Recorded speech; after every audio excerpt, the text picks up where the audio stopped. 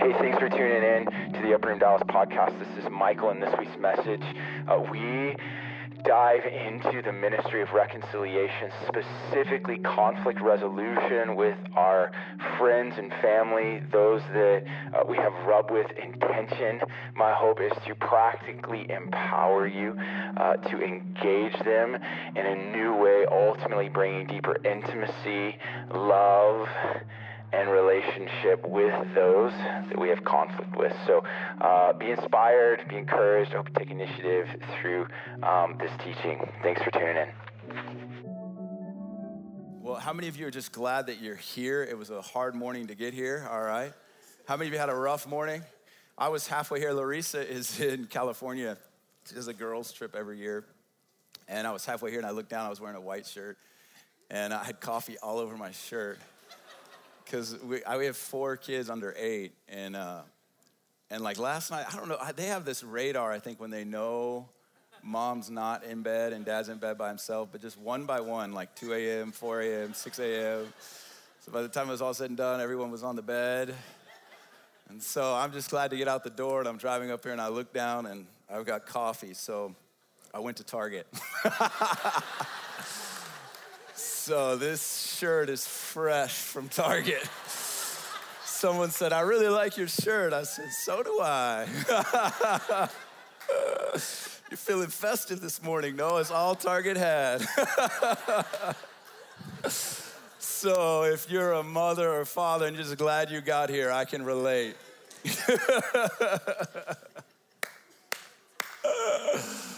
Oh, Jesus. He's so good to us. Well, I'm really excited about what the Lord has in store for us in regards to his word. I'm telling you, he's done something in my heart because you have notes. And this is part 2, if you look. Part 1 was last week. This is part 2. And not only do you have notes, but you have fill-in-the-blank opportunities. What has the Lord done? Oh, man, if you don't come here regularly, this is not regular. We do preach, and we preach from the word, but oftentimes it's not quite as organized as this. But I felt like the Lord told me to organize it this way because I want to get extremely practical with you. I feel that one of the ways the Lord wants to undermine, one of the ways the enemy wants to undermine what the Lord is doing is to bring division between us. He wants to divide brothers. He's the accuser of the brethren. So if he can accuse me to you, it will justify distance between us. And that distance leaves room for a lot. It leaves room for a lot in you, a lot in me, and a lot for the devil to continue to divide. And let me tell you that that is not God's will for us as his people. The first commandment is to love the Lord our God with all, the Lord your God, our God, with all of our heart, soul, and mind. We just did that. The first hour was us loving on him. But the response from us loving him is that we rightly love one another. And I'm learning that that is extremely hard. He's much easier to love than you. Like I think Peter said it, man. Jesus has never sinned against us. Jesus has never gossiped. Jesus says we've never had a misunderstanding. At least if we did, it was on my end and not his. I mean, Jesus is pretty easy to love, but when it comes to loving our brethren, we need to grow in this activity, but it is so vital because the world is looking at how do we love one another. And I want to give you practical tools to do that, to do it in your marriage, to do it in your friendships, to do it in those that you're walking with the closest. And last week we looked at Galatians chapter 5. So if your Bibles, hop over to Galatians 5. Just a quick review for those that weren't here last week. How many of you were not here last week and did not hear the message? Okay. Well, let me just do a quick review for you because you're going to see a progression in Galatians chapter 5. You're going to see a progression that Paul lays out, and it happens to us in a lot of our relationships. The preacher needs to find Galatians, though. There it is, Galatians 5. So Paul, verse 14, he says this, and he's talking about operating in the flesh or operating in the spirit, and he hones in on this one thing. It's like this is the point, for the whole law is fulfilled in one word. in this statement, you shall love your neighbor as yourself. So you shall love your brother as yourself. You shall love those that you're doing life with as you love yourself. But if, so the bar is love, the bar is to love one another, but if, and the next verse, in verse 15, is contrary to the law. It's contrary to the one thing he's saying that sums up all things, but if, this is contrary to that. But if you bite, and if you devour one another, make sure that you're not consumed by one another. And these three words really left off the page a couple of months ago, and I started processing this personally because I saw this play out in some relationships in my life. I saw these three things happen, and it is a progression. First, it starts with a bite. From biting, we then begin to devour, and the word for devour in the Greek actually means to chew. And as you begin to chew, then ultimately you consume or you digest or destroy that relationship. And so biting means this. If you bite someone, tell me if you've ever had this happen to you. You bite, it means that you're wounded in your soul. It means to cut or lacerate or to rend with reproaches. I think of this. I think of like a paper cut. How many of you have ever paper cuts? Terrible. Like terrible. The littlest cut, yet you put the littlest amount of pressure on that cut, and it's excruciating pain, am I right? And what the Bible says is that we do this to one another, that we bite one another. How many have ever been bitten? Oh, come on. If you're alive and you have a heartbeat and you speak the English language, you have been bitten by someone. How many of you have been bitten? Come on, let's be honest. And when you're bitten, it hurts.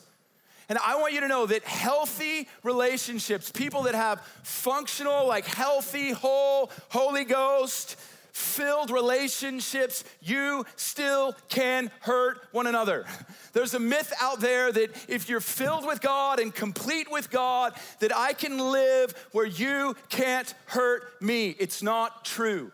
And if it's true for you, then you're insulating or protecting your heart from that pain because, listen, even the Holy Ghost gets grieved by things that you do. The Holy Ghost, God Almighty, has chosen to make himself so available to you that you do things that grieve him. And that word for grieve means to be vexed. And in some translations, it actually means he can be tormented. He can be twisted by your actions. He's moved by you. Now, when he's moved, he's not like wounded and goes to a corner and hides and sucks his thumb and is like, I can't believe you did that. That's not how he responds, but in your behaviors, in the things that you do, in the things that you say, he responds to that. In healthy relationships, there's give and take. In healthy relationships, we impact one another, and inevitably, because we are all fallen, because you got issues, I got issues, you got imperfections, I got imperfections. Those imperfections hurt our hearts. They hurt our souls. We lacerate each other. We're biting one another. My 1-year-old, it's his only defense, man. He's got a 7-year-old, a 6-year-old, and a 2-year-old. And he has learned the one way to defend himself are his teeth.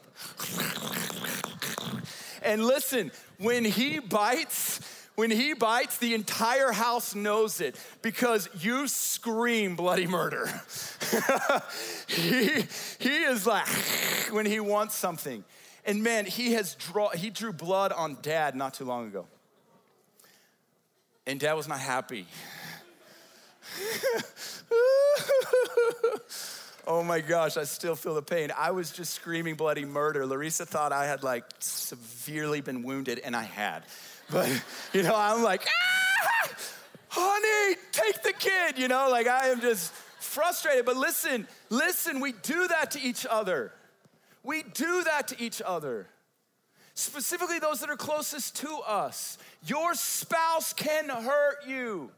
Your spouse will hurt you. And that doesn't mean that you have a lesser marriage than anyone else. The key is, how do you process that hurt? How do you process that cut? What do you do when you're cut? That's where the golden rule comes into play. That's like where the rubber meets the road for our faith, is when we're cut by our spouses, when we're cut by our friends, when we're cut by our brothers, when we're cut by our leaders, when we're cut by our coworkers, when we're cut by those people, what is our response? Because listen, your flesh has a default. That's what Paul's saying here. Paul's saying, here's the golden rule. You can live by the Spirit or you can live by the flesh. It's up to you. You have a choice. Just because the Holy Spirit lives in you doesn't mean you're above your flesh. You gotta choose to crucify that nature when you don't want to. And when you're bitten, it's the last thing you wanna do. When you're bitten, you wanna walk into justification and start building a case. You start rationaling how they're imperfect and why they did what they did, and if only they could see what you see. And you start building a case, and the Bible calls that chewing. You go from biting to chewing. Biting to chewing. And we laid out that process last week. And my goal today is to put a do not enter or road closed sign that when you're bitten, you'll take the way of the Spirit by responding differently than starting to chew. Because when you start to chew, you start to internally close your heart off, build a case up, and inevitably you bring a friend along that starts pointing at that person. The Bible calls this sin because it's gossip. You start triangulating, you get a group of people, then you're framing how they view that person, and man, it divides the body of Christ. Churches have been split over this. Nations have gone to war over this because there's power of life and death in your tongue. And the way that you respond to one another, we've got to be filled with the Holy Ghost in this. The world outside, go to your social media feed right now, and there's people biting, chewing, devouring, ultimately consuming one another. It's why a house divided cannot stand. Come on. An upper room, we are young, full of zeal, full of passion, but I want us to live in right standing before the Lord in how we love one another. And I want to fight for you, and I want to fight for the heart of this church, that we respond differently to one another when, everyone say when, we bite one another. Listen, you get close to me, my teeth are sharp. Seriously. I'm looking around, I'm like, already seen a half dozen people I've bitten. But how we respond in those moments, it's so crucial. So we bite, we begin to chew, and ultimately we devour. Matthew chapter 5, verse 9, it says, blessed are the peacemakers, for they will be sons or daughters of God. They're children of God. Listen, I want you to know, as a son and daughter of God, you're called to make peace. Make peace. And oftentimes, I want to give you 7 keys to resolving conflict. And so as a peacemaker, when there's conflict, we need to acquire skills so that we can engage people relationally, and the fruit of that is peace between us where there's tension, friction, and rub. We're called to be bearers of peace. But I don't know about you, but I just have never, in college, there wasn't a class for conflict resolution.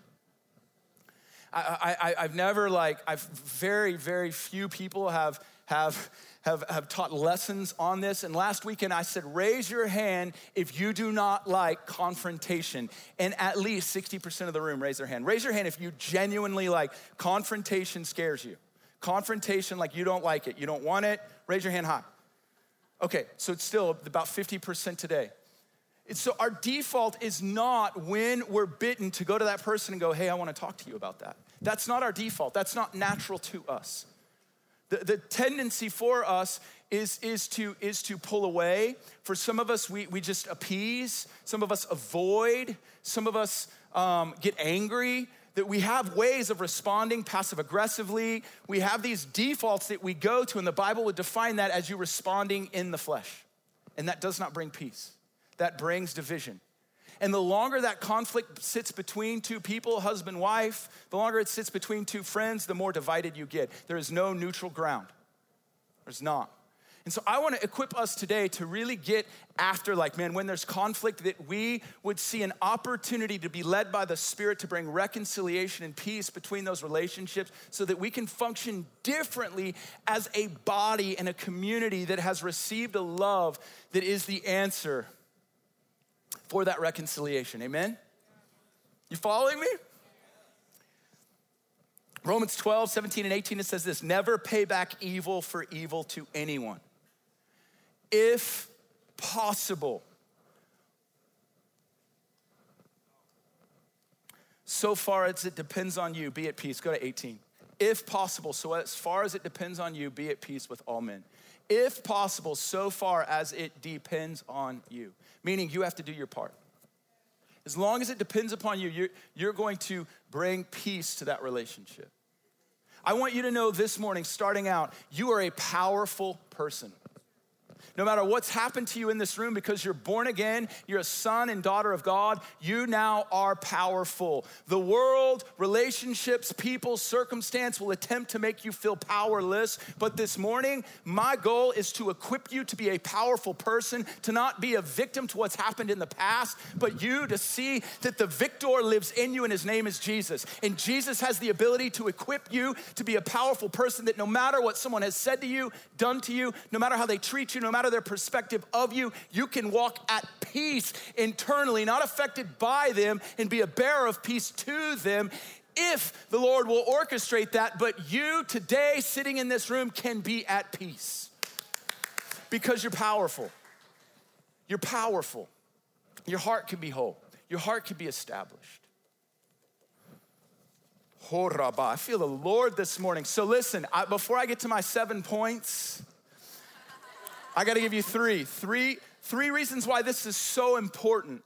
The problem with unresolved conflict, the problem with you not dealing with conflict in your marriage and your friendships and your relationships, you're just letting it go. The problem is this. Point 1, it blocks my fellowship with God. It blocks my fellowship with God. I'm gonna prove that to you in scripture, but just think about that point for a second. You having unresolved conflict with a brother, you having unresolved conflict with a spouse, it hinders relationship, blocks relationship, fellowship with God. 1 John chapter 4, verse 19. In order to show you this point, I need to lay a foundation for you. 1 John chapter 4, verse 19.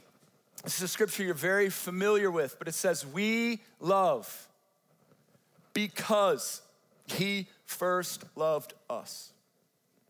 We love because he first loved us. Cause and effect.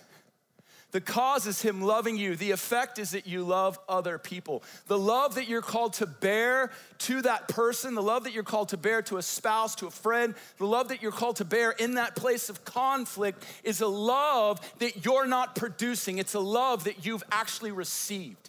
You can't do this on your own. Your source for this is a love outside of yourself, but it's a love that engaged you in a conflict. This love found you cut off, an enemy. You weren't reconciled to God, but God did something about it, and he came to you in his love, and he demonstrated that love. He didn't just say, I love you. No. He took that love, and he embodied it, and he hung on a cross, bearing your sin, shame, guilt, your mess. He became like you so you could become like him. And the Bible says that he was demonstrating love to you. And when you see that love in his approach to you, it fuels your approach to other people. It's a motivating force. But it says this, it says, we love. Everyone, I like this one that we're really familiar with. We love, you love. If you're born again, you love. Why? Because you've been loved. Then it says this in verse 20, it says, but if someone says, I love God and hates his brother, this is a born again person. Hates his brother means there's enmity, conflict, division, despise, heart shut down towards them. If I say my heart's open to God, but my heart's closed off to my brother, the Lord says you're lying. For the one who does not love his brother whom he has seen cannot love God whom he has not seen. Meaning, the evidence of your love for God is in your love for your brother. And I believe the revelation that you have of his love for you is the love that you demonstrate to those around you. But this is not easy. This is not like put on a coffee mug, we love because God loved. Brother, I just love you because God loved me. No. His love was violent. His love overcame every offense. His love, he was betrayed. He was wronged. He was slapped. He was spit upon. He was punched. And yet he said, I'm going to embody love. So when you're slapped, spit upon, and punched,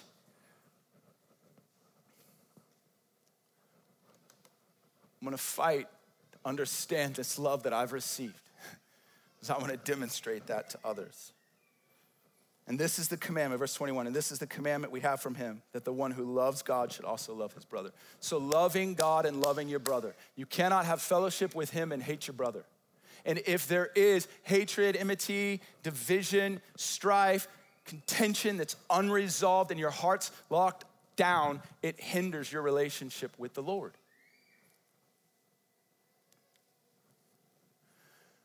Paul actually commissions in 2 Corinthians chapter 5. Do y'all like the Bible? You don't get the Bible. 2 Corinthians chapter 5. Familiar verse for us, verse 14. For the love of Christ, this is the love we've been talking about. The love of Christ compels us, controls us. The love of Christ is our source and motivation. Having concluded that Jesus died for all, therefore all have died. He died for all so that those who live may no longer live for themselves, but for Jesus, for him who died and rose again on their behalf. Therefore, from now on, we recognize no one according to the flesh. This is an important verse. We recognize no one according to the flesh, because when we're bitten, we want to respond in the flesh. But the goal and the tools that I want to give you hopefully will take you out of the flesh so that you're not judging that person according to their flesh, but you're judging them by their created value. And you can begin to see maybe even what they don't see.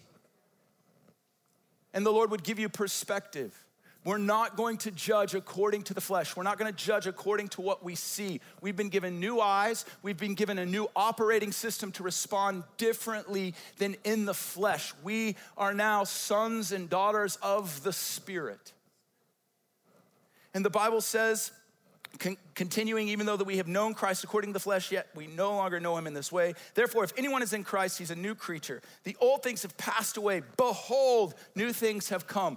The context for you being a new creature, new creation is in the context of reconciliation. Because from this place, he's gonna move into this word, reconciliation. And in 3 verses, he's gonna use the word 4 times. So as new creations, new things have come. Verse 18, now all things are from God who reconciled us to himself through Christ and gave us the ministry of reconciliation. Meaning, God confronted you in your mess and he reconciled you in your mess and he brought you in based on his initiative. And he's saying, listen, the way that I initiated you, I'm giving you this ministry of reconciliation.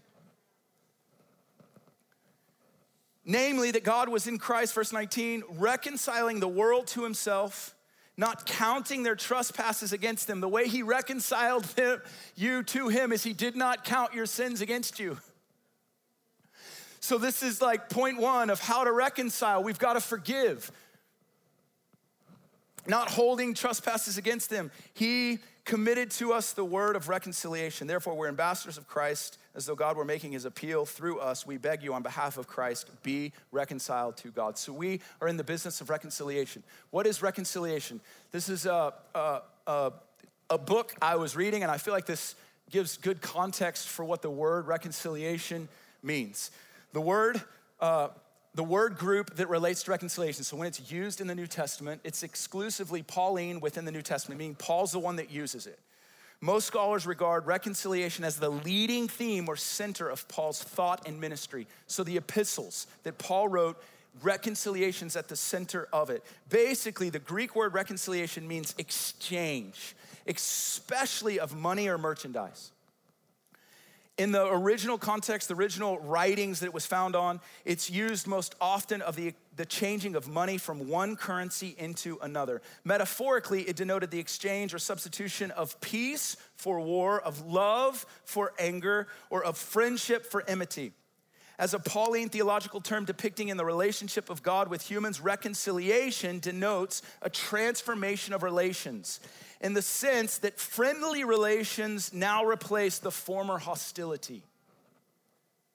Reconciliation restores humans to a proper relationship with God and with fellow human beings. Just as sin produced in humans a twofold alienation from God and other human beings, now the Spirit results in slaying that animosity and the termination of the hostility. This is what I wanted you to see. The need for reconciliation is the absence of harmony and the presence of hostility between God and humans that is caused by human sin. So where there's disharmony in your relationships, you have been equipped now to be a minister of reconciliation or a minister of peace to that relationship so there can be harmony just like there's harmony between you and the Lord. Does this make sense? So knowing reconciliation, knowing it's the love that compels us, Matthew chapter 5, verse 21 and 22, again, it hinders fellowship with God. It hinders the love that he's given us flowing out of us. Matthew 5, 21 and 22 says this, therefore, if you are presenting your offering at the altar, if you're coming to church, and there remember that your brother has something against you, leave your offering there before the altar and go. First be what? What's that word? Therefore, if you are present, leave your offering, therefore, before the altar and go first in what? Be reconciled. Meaning the greatest expression of worship is reconciliation. If you're coming in here and you're not reconciled with someone and you remember that at the altar, it's better that you not be in this service and you walk out those doors and you find reconciliation than you singing, Jesus, I love you. Like that's a great call to worship. That's the importance of it. It hinders your fellowship with the Lord, that conflict, that rub. It does say to leave your offering. That's why we put the boxes by the door. So just drop that thing in and then go get reconciled. I'm just kidding. But reconciliation, like reconciliation, when we're wronged, we don't get offended. When we're wronged, we forgive. When we're bitten, we don't bite back. When we're slapped, we don't slap back. It's not eye for eye, tooth for tooth. We have a source in us that does not directly respond to those things. We're reconciling the world. I had a powerful example of this happen yesterday. There was an insurance adjuster that called me, and she was 10 days late calling me. We have our house for sale in Oak Cliff, and I love my neighborhood that I moved out of, but week one, my neighbors, I guess they knew I was moved out, but they decided to, don't know if it was my neighbor, but someone decided to steal my AC air compressor. Like the big air compressor that's outside your home, you know, the big one that's about this tall and that wide. Someone hacked mine up and carried it off. I couldn't believe it. Like, who does that? It was my AC. And so we were under contract, and the inspector finds it, and it became a big issue for the contract, and the contract actually fell through. So I call my insurance company, and it took this adjuster 10 days to call me back, which is a long time for a claim. She calls me yesterday, and she's real distressed. She goes, Mr. Miller, I'm so-and-so from Florida, and I just wanted to tell you from the beginning, I've dropped the ball. This case has been in my desk, and I have not called you. I hope no one's hot. She didn't know that we weren't living there, but she just starts saying all these things, apologizing. She was expecting a response from me. So I said, I didn't say anything. I just kind of waited and let silence after she was done, and then she said the reason why. She said, my mom on Monday was diagnosed with stage 4 cancer.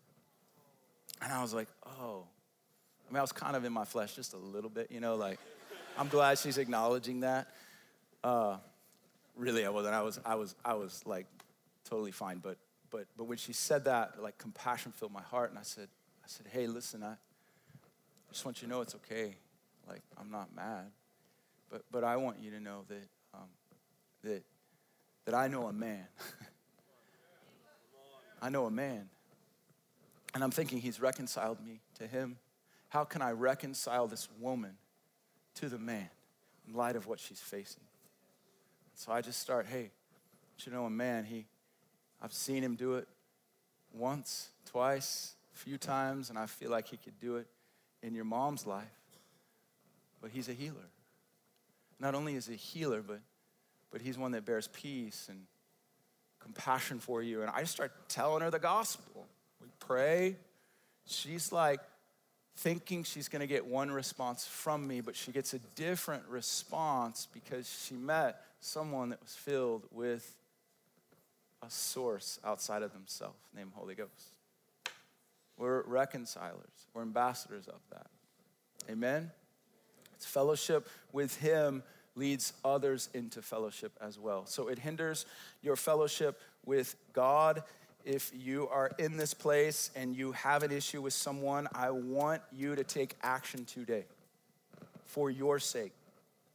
Number 2, it hinders my prayers.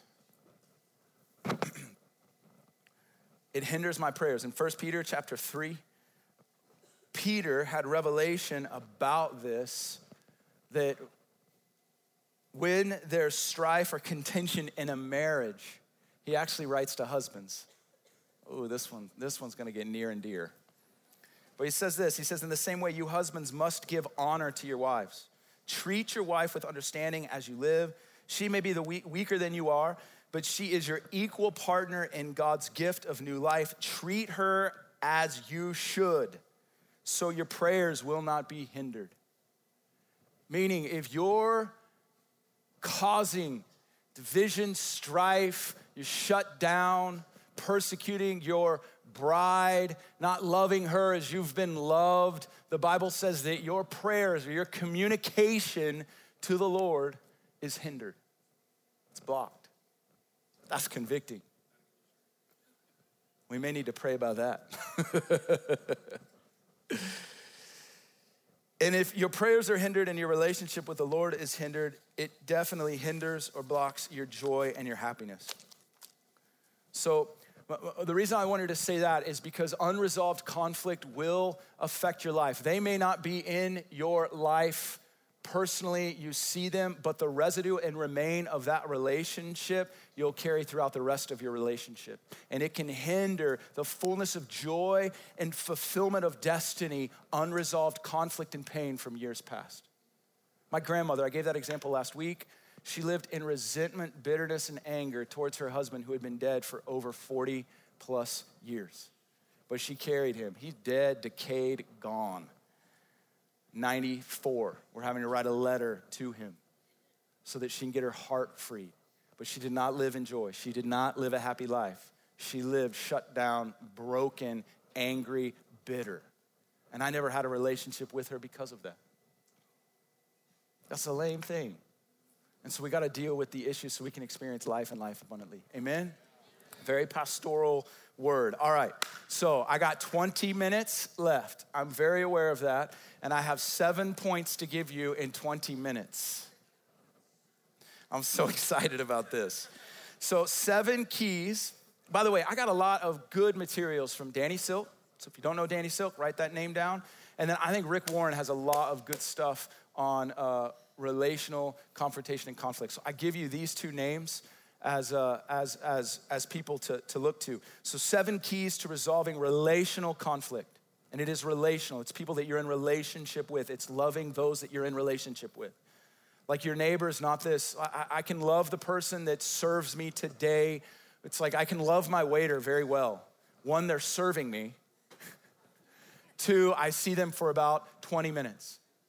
And we call that loving our neighbor. We do that well. We do drive-by love very well. But this is relational conflict, people that we're actually walking with, people we're doing life with. I think we love to contextualize our faith and say, well, I love that stranger really, really well. I gave $10 to the homeless guy. I prayed for the person at Target. I can do that to the stranger, but this thing has to grow legs in our daily relationships, those that we're walking with day in and day out. It has to be practical in those places. If not, man, the Bible has a word for us. It's hypocrite. Let's not confess one thing and do something else in our relationship. Let's really allow the truth of his word to penetrate our heart and penetrate our relationship so that we can walk like we can't walk without the Holy Spirit's guidance. You follow me? So, point number 1, you gotta take initiative. Take initiative. Take initiative. You've got to do something. I think by default, oftentimes we don't want to do anything.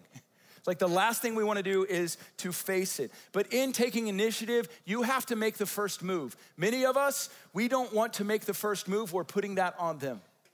But as believers, we have to take initiative. We have to take the first move. Again, it's his love that compels us, and his love took the first move for you. It was mighty and big. It was bold. It was daring. He came. He did not passively wait for you to call upon him. He did all that needed to be done for you to be restored, so that when you looked, it was his kindness that led you to repentance, to embrace his love and his work. How should our response be any different? Our response needs to be similar to his approach to us. And so we love because he loved. We initiate because he initiates. Rick Warren talks about two types of people in relationships when conflict hits. He says there's turtles and there's skunks. Turtles hide. Conflict hits, wounding, you get bitten, and all of a sudden your head goes into your shell and you start insulating. On the outside, you look fine, but you are buried on the inside. You are hiding. You don't want to talk about it. You don't want to face it. Time is going to take care of this. Let me tell you this relationally, time heals nothing. It's a myth. Time does not heal. Initiative heals. Taking care of things heal. Listen, if time healed all things, if you got shot and I walked up and I was like, hey, listen, time will heal that. No. You're gonna take initiative. You're gonna go and do something about it. You're sitting in the waiting room and the doctor comes out and he's like, come on in. No, I'm just gonna wait here because me waiting in here actually heals this. It's not true, it's a myth. So we can't hide, we can't get in a shell. We've got to figure out what's going on internally, be honest with ourselves about the conflict, and then we've got to do something. Skunks, you know it when there's conflict because they stink up everything.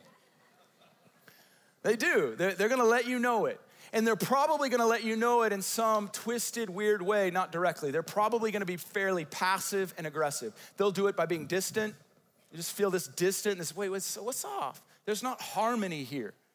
There's supposed to be harmony and there's not harmony here. Like there's distance. What is that? Another thing that you get, is defensiveness, right? Like out of insecurity, you just get defensive towards that person. We got these walls built up. We get demanding. We start to press and start to push, sort of say that hurt me and I'm gonna keep you at distant by being demanding because insecurity demands some type of response. And I'm telling you, we need a biblical, Holy Spirit-led response to these things. Hiding or hurling does not help. The number one reason we don't take initiative, the number one reason is because of fear. We don't want to take initiative because we're scared. Someone took initiative this week. They had written me a letter. It's someone very near and dear to me in my life. They had written me a letter, and before they read this letter to me, we were in the car. They said, listen, I am scared to read this to you. They were being very honest with me. And I said, why are you scared? They said, I'm scared that you're gonna reject me. And I just broke my heart because I've never done that to this person. I'm not gonna do it to this person. And I said, I want you to know when you read this letter, you're not powerless. When you read this letter, you're reading it as one who's very powerful because you're communicating to me in power how you're experiencing me in your relationship. And I want you to know that someone on the other side driving this car is powerful and I'm filled with God's love for you. And I want to humbly hear what you have to say and how I'm showing up in your world. I want to own that, repent of it, and I want to be a better friend, brother, and leader. And all of a sudden he breaks, and he's reading the letter and it wasn't even about what he said. What he said wasn't even that big a deal. But the connection and flow that we have was. But he took initiative and I was so grateful for him because he could have closed his heart off, become a turtle, made up a narrative, started chewing me out, started to create distance, not realizing I have no idea how I'm showing up in the relationship. It could be the fact that I'm managing a lot. It could be the fact that I have 4 kids. It could be the fact that whatever could be the fact, but he doesn't really know that, but he's making up this narrative and chewing me up. And before we know it, we've gone weeks, months, and now years, and I'm over here, he's over here, and I'm way, way over there. And this chasm has been created because there's one bite. You know what I'm saying? This is how relationships go. And so I was so grateful that he acknowledged his fear of rejection. Fear is a powerful force. I shared this last night. There was an MMA fighter that I was in relationship with. This is like 10 years ago. Bad Mama Jamba. Like, he was an MMA fighter. He wore the tights, show up in a ring, and he boxed another dude until one of them would drop to the ground, like out. Bloody beaten. I'd meet him and he'd like have a black eye and like, man, you've been working hard, you know? Like, it's just crazy. But you put him in a room with his wife and his wife says, we need to talk. You know, he's like, shut down. I don't want to go there. I ain't gonna let you in here, because he's scared. He's scared. He's scared of what's inside of there. He's insulated. You know, initiative oftentimes hindered because we're pretending not to know certain things. What are you pretending not to know in your relationships? What are you pretending? What are you hiding behind? Listen, the way to get over fear, I'm gonna really hit these first couple, because if these first couple are in, the last will hit. The way to overcome fear, it's the biblical prescription for it. If there's fear, there's one way to get rid of fear, and it's love. We sometimes preach that like love and fear are two competing things. Listen, love and fear, there is no competition. Love is so much stronger than fear. Love will remove fear. Like that. I'll give you a perfect example. Let's say that somehow this wall caught on fire right now. This dry old wood caught on fire, and it caught on quick. We would be bursting out the doors. You'd be making sure you got your loved ones, and all of a sudden this room's filled with smoke and flames. Everyone's leaving for fear of the fire and their life, and rightfully so. But when you get outside those doors and you realize, oh my God, my 2-year-old is inside the building, the love that you have for your 2-year-old will be so much greater, higher than the fear of the fire in this building. You're gonna run into the burning building because love's a greater motivation than fear. And some of us, we need to acknowledge that we've been driven by fear, and we need to taste God's love for that person so that we can be motivated to run back into that dilapidated, beat up, condemned relationship. Because God has purposes and destiny for it. And the Holy Spirit loves broken, dilapidated things. He loves to come and manifest new life in those things for his glory and his renown. Ask Lazarus. Am I right? So we got to take initiative. When you practically take initiative with the person, I'm going to give you, this is like step 3, but do it with wisdom. Tell them what you want to talk about. Tell them, frame the conversation. Hey, I want to talk to you about our relationship. I'm processing some things in my heart, and I want to share my heart with you. Tell them before you go. Don't side swipe them. Then be strategic about the time and the place. And then take initiative when you come to that meeting. Meaning, don't beat around the bush, hop to it. Did you know that the first 3 minutes of a confrontation determine the outcome? How you start will determine how you finish. And I'm gonna give you some key ways to start, but I just want you to know you've gotta take initiative, you've gotta be purposeful, and you've gotta lay things out very, very directly. Don't beat around the bush and hope that they read between the lines. Are you following me?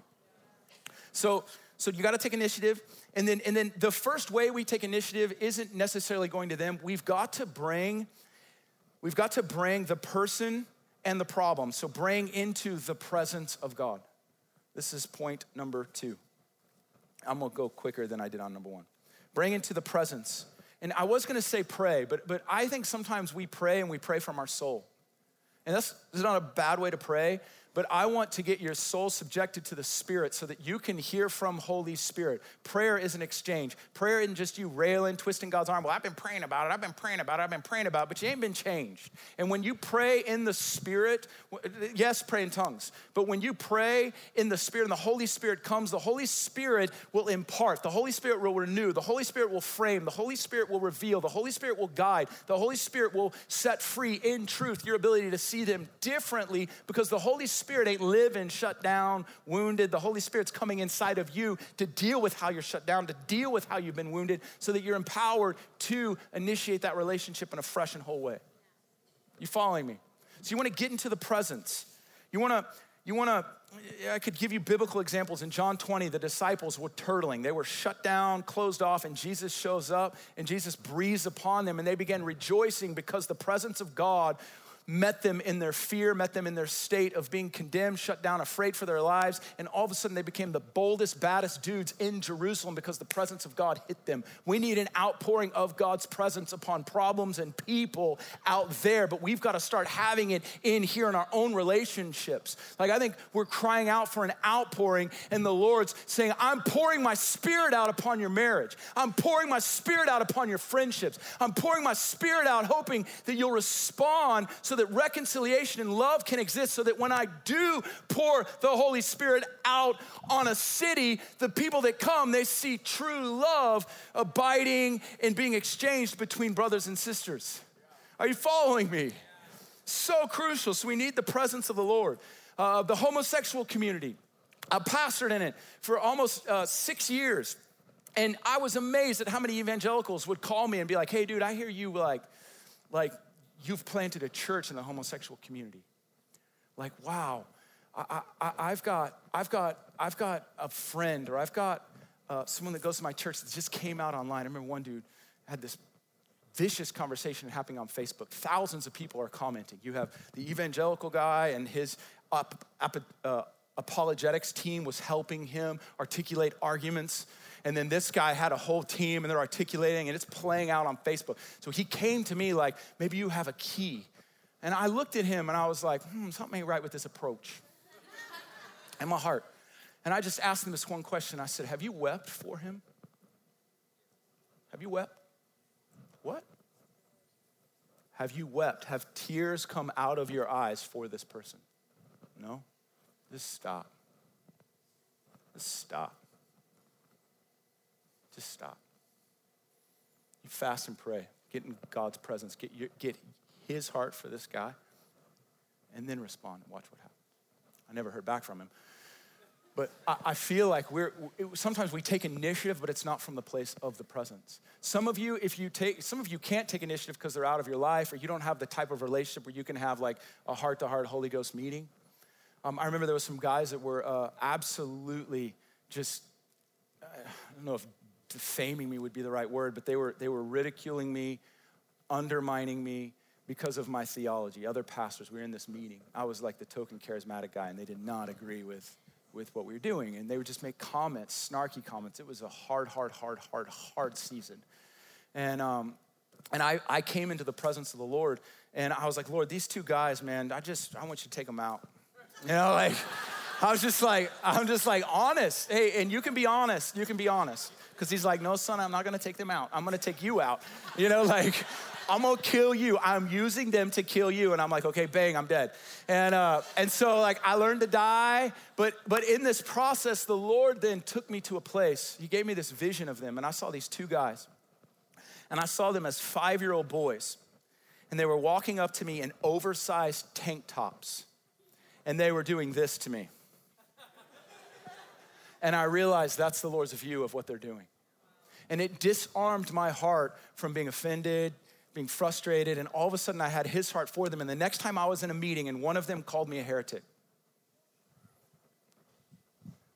That's a big claim. My heart. That's what I saw. And I just like bubbled up in joy. Like, Lord, thank you for doing that. If I had not had that encounter from the presence, man, I would have manifested in my flesh. You know, like, you want to go outside, bro? I'll show you, you know, That's the flesh response, but that's not what we're called to do. So we've got to get into the presence of the Lord. When we come to that person, I realize I have 2 minutes to do 4 points, so I'll be quick. Hey, when we come into the presence of that person, listen, we've set up the time, we're showing up. We want to frame the conversation, tell them why you're meeting, and then you want to immediately take ownership. Own you. You gotta own you. Listen, you can't control them. You can't make them see what you see. You can only own you.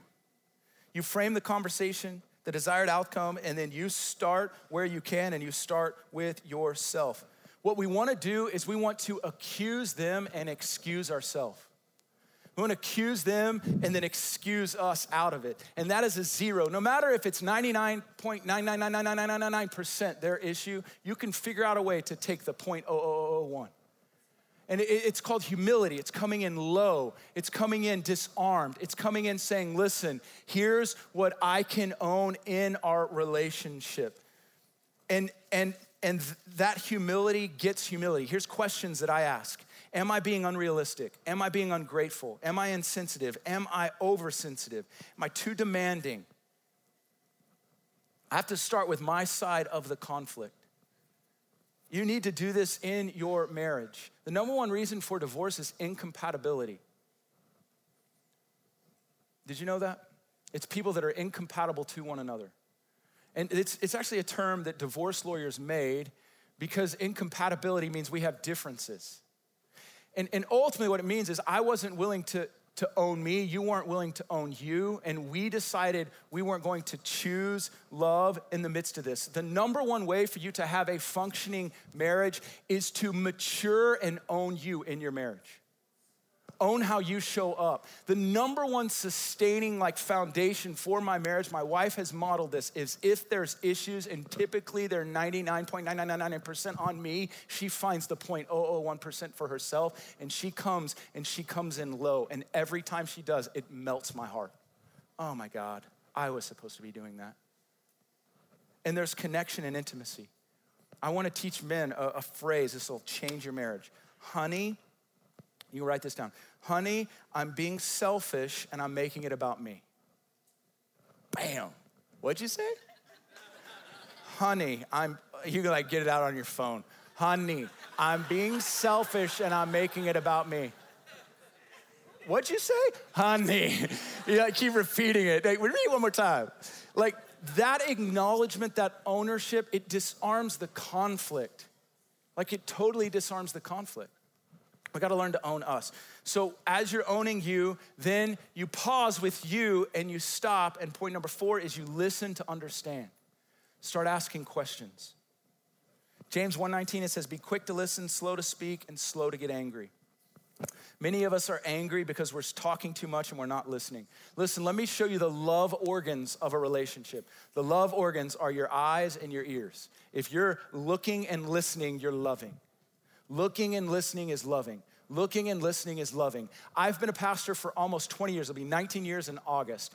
And I am amazed at how poorly people listen. The number one thing for me is just being an ear and asking questions. And when I start asking the right questions, I can get your heart flowing and going and you're vomiting and I will not say anything and you'll leave and you're like, Miller is the greatest friend and pastor ever. I didn't do anything. All I did was just listen. People want to be heard. And when you come to that conflict, you can begin asking questions. And listen, as you're asking questions, you know where you're coming from. You know what you're bringing. When you're asking questions, all of a sudden you can start filling in blanks and information. And not only are you equipped to reconcile from your standpoint, but as you're asking questions, you learn where they're at and you are very empowered to start moving forward in the same direction. Because you're a powerful person. Are you following me? You didn't know Upper Room could be this practical, did you? Oh man, I got too much. Philippians 2 says, don't look to your own interests, but look to the interest of others, not considering yourself, but consider others more important. That word for look is scopios. It's where we get microscope. We want to microscope the other person. We want to look intently at them. When we're looking and listening to wounded people, I believe it's one of the ways we're most like Jesus. listening, paying attention. Empathy is one of the most powerful expressions of love. So when you're sitting with that person, you're listening to understand, you're empathizing with them, and you're looking for the pain. You're looking for the emotion in their words. You're looking past, oftentimes it's just not natural to us. And so we want to discern by the Holy Spirit, where's their pain? How have I caused that? What can I own? How can I help administer grace and love and reconciliation in that pain? I want to have ears to hear, Holy Spirit, what you're speaking through them as I'm asking these questions. Most of us don't ask enough. Empathy, it's so powerful. And then verse number 5, you speak the truth. Speak the truth. Come with truth, inspired by the Holy Spirit. And when you say it, it's gently. It's what and how. In John 12:49, Jesus said this. Jesus said, my Father teaches me. This is such a powerful text. I've prayed this as a communicator of the gospel. I've prayed this since I was 22. I read this in my old NIV Bible. It's not in the new translations. They've actually changed it. But in John 12, verse 49, Jesus said this, the Father teaches me what to say, which is awesome. But he doesn't only teach me what to say, he teaches me how to say it. Think about that. It wasn't just what Jesus said, it was how he said it. You can say the right thing the wrong way and it will cause damage. Look at the guys on the street sign with signs condemning people. You know, like evangelism. They can be saying the right thing that's in scripture, but it's just the wrong way. So it's not just what we say, it's how we say it. So we want to come in gentle, tender. Galatians 6 says that we gently, soberly, tenderly restore those caught in sin, looking to ourselves. So we want to be aware of how we're saying words. Proverbs 12:18, it says, reckless words pierce like a sword, but the tongue is wise and brings healing. Number 6, fix, this is a big one. Fix the problem, not the blame. Fix the problem, not the blame. Use your energy on fixing the problem. The blame is not the point. We're not trying to figure out who's to blame for the problem. The goal is to fix the problem. The number one issue in marriages when it comes to problems is we start adhering blame. Like truthfully, we start the blame game. Well, this problem is your fault. And then the problem is secondary to the blame. I've watched couples, they get so polarized looking for the blame. They're not worried about the problem. It's the next problem. It's finances. It's the kids. It's scheduling. These problems mount up, but all they're worried about is who's to blame in this. And then they get a jury of peers and pastors. Then they get friends, and they start to develop these two corners where they're to blame for all of this. No. They're to blame for all of this. And before you know it, the division gets wider and wider and wider. And the only way to reconcile who's to blame is you have to hire a lawyer who will associate the blame. And guess what? They're right and they're right. But the family's destroyed because two people wouldn't start focusing on problems together. They were fixating the blame. It's a zero. The blame game is a zero. No one, who cares who's to blame? Let's fix problems. In my marriage, finances has been a big issue in our previous seasons. And what would happen is because I was in ministry and not making money and Larissa's working, oftentimes she would get frustrated with me because I wasn't selling insurance, but I was pastoring people. And we would have red in the account, and like it said last night, I remember one time we were going to get donuts. And like, I want a sprinkled donut. She's like, no, we're gonna get the holes. Holes are cheaper than the sprinkled. We were pretty desperate. And all of a sudden going to the donut store erupts into this issue of, well, ministry and then I feel guilty and we just start this blame game based on donuts. And the issue isn't me in ministry. The issue is it my fault that we're not making money? The issue is money. It's money.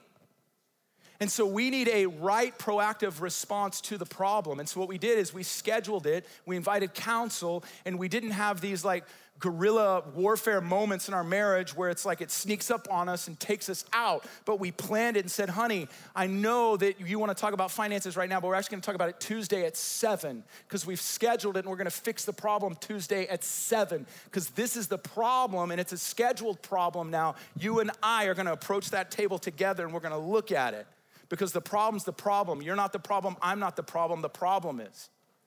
But when the problem becomes the person, that's where division happens. And man, we have civil wars happening in our families because they're to blame and they won't stop. You with me? So good. You need an objective approach to your problems. Is it finances, kids, career schedule, workload? Define the problem and then get a proactive plan. Stop fixing your eyes on the, fixing blame and focus on the problem. Number 7, and I'm done.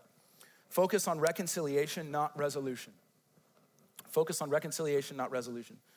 Reconciliation is a reestablishing relationship. Resolution means you're gonna solve every problem, and you're not gonna solve every problem in your relationships. There will be disagreements, and disagreements are okay. Resolution will never fully be possible oftentimes. Reconciliation is about establishing the relationship. People that I'm actually closest to, the strongest relationships are those that we did not get resolved in a certain situation, but we fought for openness and connection through the unresolved relationship, and we were actually stronger on the other end. But I've had relationships that because there's not right resolve with a problem, that season has defined that relationship and we've parted. But don't let a season define your relationship. Don't let a problem and the resolution of that problem define your relationship. Fight for reconciliation with that person. A prime example in my life is Peter Lewis. Peter and I have walked now for almost 10 years together. We've had seasons where there's been issues where we've seen things differently. And we've invited counsel. We did it lovingly, but we just came to some different conclusions. And I remember us fighting together by the power of the Holy Spirit to maintain connection in the disconnect in that season. And through time, even still there's some disconnections, but through time, fighting to keep our hearts open, processing with people, being in community, Peter Lewis is one of my strongest friends and biggest encouragements. I don't know of many people I would give my life for, but I would give it for Peter. He is such a dear brother to me. And it's because of these seasons where there wasn't clear resolution that we fought for reconciliation in life and love, that now there's a strength and a trust in one another because of how we walked through it. And those seasons didn't define us. Are you following me?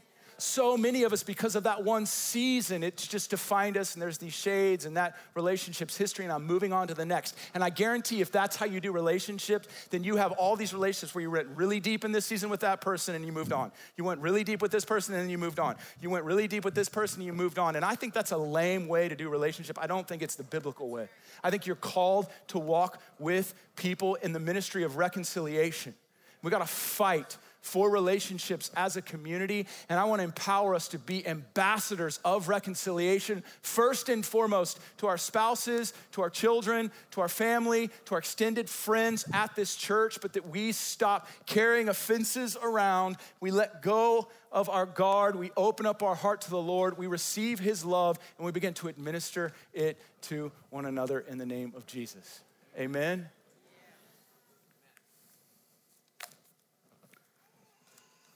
So I just want you to respond. And here's how I'm gonna ask you to respond. Holy Spirit, who am I to reconcile with? Just ask him. This is the invitation. I'm just gonna have the Holy Spirit. I'm gonna get on the piano.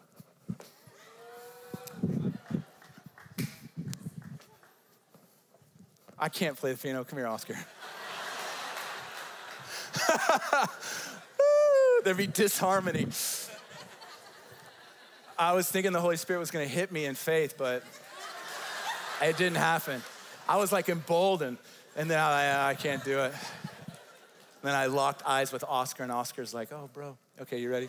Hey, just for 60 seconds, I'm not gonna take, I know we've gone a little over. Just for 60 seconds, if you're in the overflow room, if you're online, I just want you to, would you make your life and heart available to the Lord? Would you say, Lord, here I am. Is there a relationship that you want to bring restoration to? Is there a relationship that you see that's hindered my fellowship with you? Is there a way for me to experience your love in this relationship and just lay your heart before the Lord and let him speak to you? I just feel in my heart, you stay with the Lord, but for some of you, it's someone that's passed, but I feel like the Lord, I just heard the phrase, bury the hatchet. For some, it's just burying this in the heart of God, letting go, forgiving truly. Oh, God. Ooh, that's deep. Shurababa.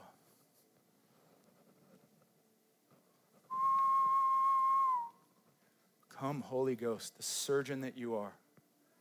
Divide soul and spirit, bone and marrow, in the body today. Make us one, Lord, as your one. It was your one prayer. Thank you, Holy Spirit. Hovering, hovering, hovering, Holy Spirit, above the chaos. You bring order, Lord, to our lives. You can be trusted. Greater love has no one than this, that he lay his life down. Show us, Lord. Show us how to be humble. Show us how to be meek. Show us how to be peacemakers.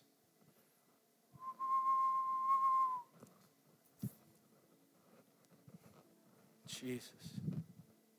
Jesus.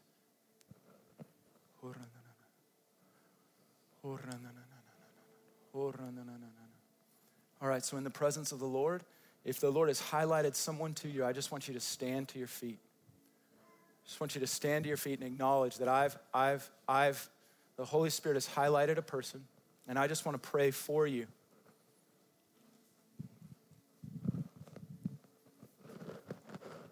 All right, praise God. Praise God. Praise God. Praise God. Thank you, Jesus. Thank you, Jesus. So just extend your hands like this, and I just want to recall Matthew 5, and that this is an act of worship before the Lord. And Lord, we bring this relationship to you. And Lord, we are willing to be peacemakers. Lord, in your presence right now, you are releasing peace. You're releasing peace. And Father, we will make that step. We will take initiative. I don't know if it's a text, a phone call, if you set up an appointment this week, but may this message grow legs in your life, and may restored relationship, restored connection, may new beginnings occur. I declare the Holy Spirit upon these relationships. And Jesus, you resurrect that which has been cut off and dead. Specifically, I feel in my heart for children, where there's children represented here. I just declare that the Lord is going to meet you. The Lord is going to meet you. For some of you, this is about sowing another seed into that heart. And the Lord says, if you're faithful to sow, you'll be faithful to reap. And so I just declare that a harvest of righteousness and a harvest of new beginnings in these friendships will occur. So may you be emboldened with courage to act from this place in the name of Jesus. We love you, we praise you, and we trust you, Lord, in Jesus' name.